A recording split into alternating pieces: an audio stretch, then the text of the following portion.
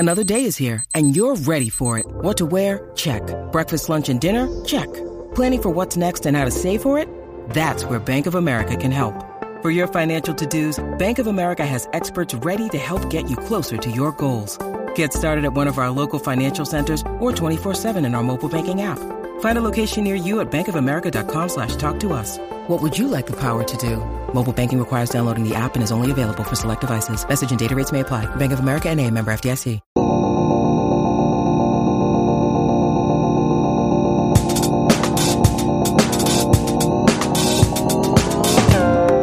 Welcome to Product Coffee, a podcast where product management leaders share stories, advice, and thoughts on all things product over a cup of coffee.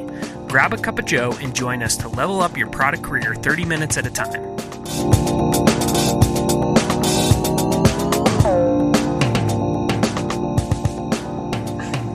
I was going to say, what's so funny is that somehow in like business school or something like that, they like seem to plant this idea that certain roles like require an MBA, and product feels like one of those ones that. And I had somebody who was in the middle of MBA school who was an entrepreneur, had sold her business, and she was like, yeah, like, do you think I could maybe get a product internship with you guys this summer? And I was like, you could be a freaking senior PM today. Like, what are you doing? Yeah. Why? It's a total market employee, in my opinion. It's people ask that. It's pretty much the same when they ask, do I need a tech background to be a PM? You don't. I mean, that's what I grew up learning, that you had to initially. I mean, that's kind of how it was early on with like the Google and whatnot and Facebook. But right, Amazon. Yeah, now it's way less. Yeah, I think businesses are starting to realize that there's like a lot of value in like a diversity of opinions and perspectives, and that like almost every product manager that I know has come from a very different background, but like having that difference is actually a value and a benefit to a product organization, in my opinion. I think that when everybody is coming from the same perspective, it's like detrimental. Yeah. The only thing I think that would be super valuable from like an MBA perspective is like having solution frameworks that they give you, and like having more of an in-depth understanding of like how businesses work, which all of that you can learn online or in a book. So I don't really see how it's like super valuable to go to business school. Spitting some fire against the MBA route right now. Well, I think in my opinion, the only way that an MBA is valuable is if you want to go to business school to make connections to start a new business. Because I think that like, especially if you go to somewhere like Harvard or Stanford Business School, you can meet a co-founder, you can meet people who will fund your organization. But like, I don't necessarily think that it's super valuable from a product perspective, at least. So to answer the question, do you need an MBA to be a product manager? The answer is no, but it's not that the MBA is not valuable, right? Like you can definitely get value and gain value, but it's not a requirement to dive into a product career. Well, it was funny is I was reading this one article the other day because I was curious about like what topics are being posted, like what articles are being posted that it makes these things feel that way. And even in our conversation the other weekend with the recruiters from Shopify, they basically said like, you know, at the senior level, we're either expecting you to have already been a product manager or that you founded a company. Right. Like those are kind of like the checksums. So maybe it is that the MBA helps you get into that initial role if you want to start off right there without having done, you know, some of those other steps that might naturally lead it into you. Or as she kind of mentioned, you know, maybe you didn't cross over from another role like marketing into an associate product or a product role at your existing company. So it could be a shortcut to getting in there. Yeah, it could definitely be a shortcut. But again, like so, some companies they have it almost on principle to go hire out of business school, and they go for the top business schools like the Harvards, the Chicagos, and a good example is Amazon. Amazon typically goes to MBA schools to get their next round of product managers, and they come in at senior level straight. Now, I don't think that MBA alone is enough, because I mean, I got an MBA myself, and when I finished business school, I don't think any of my classmates became a product manager. I think there were a few brand managers. There was probably one or two associate PMs, but it wasn't until I started with my company, worked in biz dev for a couple of years, then I was able to make the move within the company And what spoke for me was my experience in the company, not my MBA. So that seems like the most common path into product, but definitely not the only one as we're kind of working through some of these. Yeah. I think many companies are realizing that we value experience, even if it's not product experience, or maybe you've worked with a small company, so you've taken a lot of responsibilities. Companies will find out we value that more than you just straight out of business school, no real business experience. You know, it's funny because I have a friend who he went to go work for PayPal. He kind of same thing right out of MBA school. Came in, I think he was either an associate or a PM or like a general PM level candidate right out of there. But yeah, I mean, he kind of had the similar feedback that like you really have to learn the craft, as it were, to really accelerate. I guess maybe that's one of the questions that people might ask is like, what does it mean to like learn the craft? What does it mean to be like that initial learnings? I've always kind of treated that as like, most of the time when people come into product management, it's like almost like you have to understand what your skill was, but then start picking up a lot more and really a broad understanding of the business, of your space, how to run an agile or a scrum ceremony, how to work with others. There's a lot there. And that's usually what isn't accounted for in most MBA programs. So yeah, maybe we can break this conversation down a bit or expand on it. What other avenues, because Sarah, you brought this up too, like you can kind of find those things online. What other avenues do aspiring product managers or product managers in general have to kind of level up their skills outside of just going to straight business school that costs a bunch of money? Like, are there, do you guys have experience with different avenues of learning outside of just traditional MBA? So there is one that I'm going to recommend, and this is something I wish I knew way back all those years ago when I was trying to get into it. So after I got laid off during the pandemic for like a couple of months, I volunteered for a nonprofit that was building a platform for COVID tracking. And a lot of people volunteering really didn't have a lot of experience. I mean, we had lots of engineers who were either still in engineering school, but on the product side, I think there were probably about 4 of us who were like real PM experience. Most of the other folks were either analysts or engineers or people who wanted to get product experience. And so we kind of were the leads, but they're helping to mentor and guide those people to gain product skills. And I saw that, and I saw how fast some of these folks were picking up. Like within 1-2 months, they were like real product managers doing all the stuff you would expect. And I thought that this is really a great way. So finding a startup, preferably a tech startup that kind of runs on an agile sort of framework, is a great way to gain experience, because you're not getting paid, but you're learning a lot. You're learning how to work with people, how to work with engineers, designers, and all of that. I agree. I'd say finding a way to actually just do the job and immerse yourself in it, whether ideally, if you can get paid, great, but find some way to actually be a part of building something. It kind of reminds me of like the best way to learn another language is to go live somewhere where that language is spoken as the main language, because you have no choice but to figure it out if you want to survive. Whereas if you're just using, not that Duolingo is not a good app, but if like me, you're using Duolingo a couple times a week living in Colorado, you're probably not going to pick up French very well. So I think similarly, going to a startup is great. Trying to build your own product or go down that path can be good too, because it just forces you to figure out what are the different things I have to do to make this thing real and to launch it, to get people using it. Startups are great because there's an actual business that you have to factor in, and it's kind of trial by fire, but it's probably the most efficient way to learn how to run products.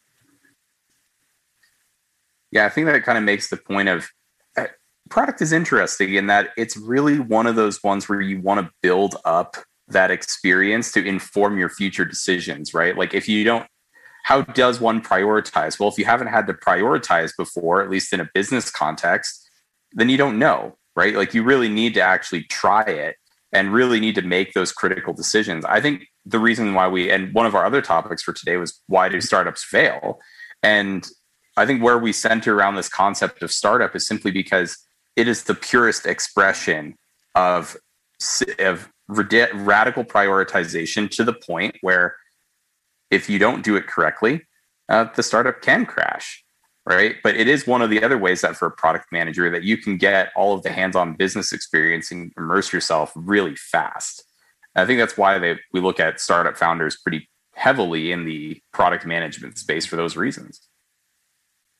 Yeah. And I think a big part of that is, what are the most important things you need to do? Because there's so many, you have to learn like the business side and understand kind of how finance and accounting fits into your product, and how sales and marketing fit into your product. Obviously you're working with engineering and design. And there's so many different things to do that it can be overwhelming and hard to know what is the highest leverage thing that you should be doing. Startups are great because you don't really have much choice but to do the most important things at any given point. And I have an idea from this conversation. This might exist out there. I'm sure there's like a startup out of the pocket toolkit, like go build a startup. That would be so cool to do, like go become a PM startup toolkit, and like give them all the tools they need to go become or learn the PM skills. Like even outsourcing the technology or what have you, but like the ability to kind of throw them into the ringer and learn these skills. So you're saying we need to turn this podcast into like an actual product? We just came up with a business. Okay, so we'll do that. The fun thing is actually I feel like building e-commerce stores online is a really good thing to practice product management skills, and it requires like next to nothing.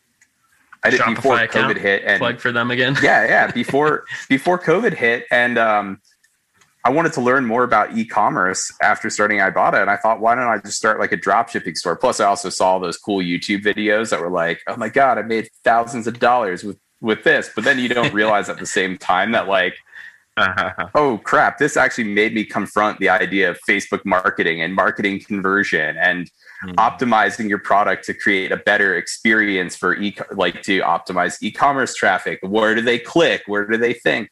It was like such a great product exercise. And, it actually turned into being profitable right before all my factories in China closed down, but it was great. It was a fun experience. What I like about that is you're forced to confront the other aspects that are maybe just outside of what is normally like product core focus. Sometimes when you first start product, you're a little bit more in the theoretical or just executing against a single idea with, some engineers, a designer, and that's valuable. But to really be successful, you need to understand how the things you're building are moving the business, helping customers. And a great way to do that is to like be a part of those processes. So I totally agree. Well, the other thing too is putting some skin in the game. Like, that's a real quick way to make sure you're really focused. I'm not going to lie. I mean, when I remember I hired these two guys to do my Facebook ad campaigns because I realized I was total crap at it and I did not understand it. And I paid them about $1,000 a month to like run these campaigns. But all of a sudden the store value started going up and I was like, oh, this is cool. And then I realized how much I was spending on campaigns. And I was just like, okay, the life lessons with my credit card got super real in this quick moment. And now I understand a whole lot more about Facebook ad campaigns and ad spend and conversion and CPI. Like that may not be relevant to what business you're PMing, but hey, why not give something like that a try? Yeah. At first I was thinking, wow, racking up a few $1,000s in credit card debt doesn't sound fun. Then I thought about how much an MBA costs. And so maybe that's a cheaper way to learn. There you go. Yeah. And I think that sort of parallels like the whole startup component of it as well. Like when you're in the very early stages, it sort of is kind of that trial and error and figuring out what works and like learning along the way. But yeah, I think that the most impactful thing for me was actually mentorship, which hasn't been mentioned yet. I didn't even know I wanted to be a product manager. I was sort of told I should be and kind of moved in that direction by people who had a lot of insight and skills and sort of saw the ability in me and then helped me grow in that way. And and helped me, sort of challenging assumptions and like helping me think through things like from a product perspective, which, does involve a lot of different aspects. So I felt like that was really important. And also in terms of like the app you mentioned to teach product managers how to product manage, there's actually a book by Gail Lackman McDowell, who does like all of the cracking the coding interview, cracking the PM interview. She actually has a cracking the PM career book, which I was given pretty early on. And I found that is like a really valuable resource because it does kind of talk about like, here are some frameworks, but like they don't always work. And here's all the different ways that you can be wrong. And here's all the ways to like sort of think from a very broad perspective and collaborate really effectively and communicate really effectively. And I still reference that to this day when I just feel stuck on something. It sort of helps jolt me in the right direction of solutioning. Love that. That is great advice. And I also am very happy that somebody else said frameworks don't always work, because we had a conversation about that. And I always felt like the lone wolf in that concept.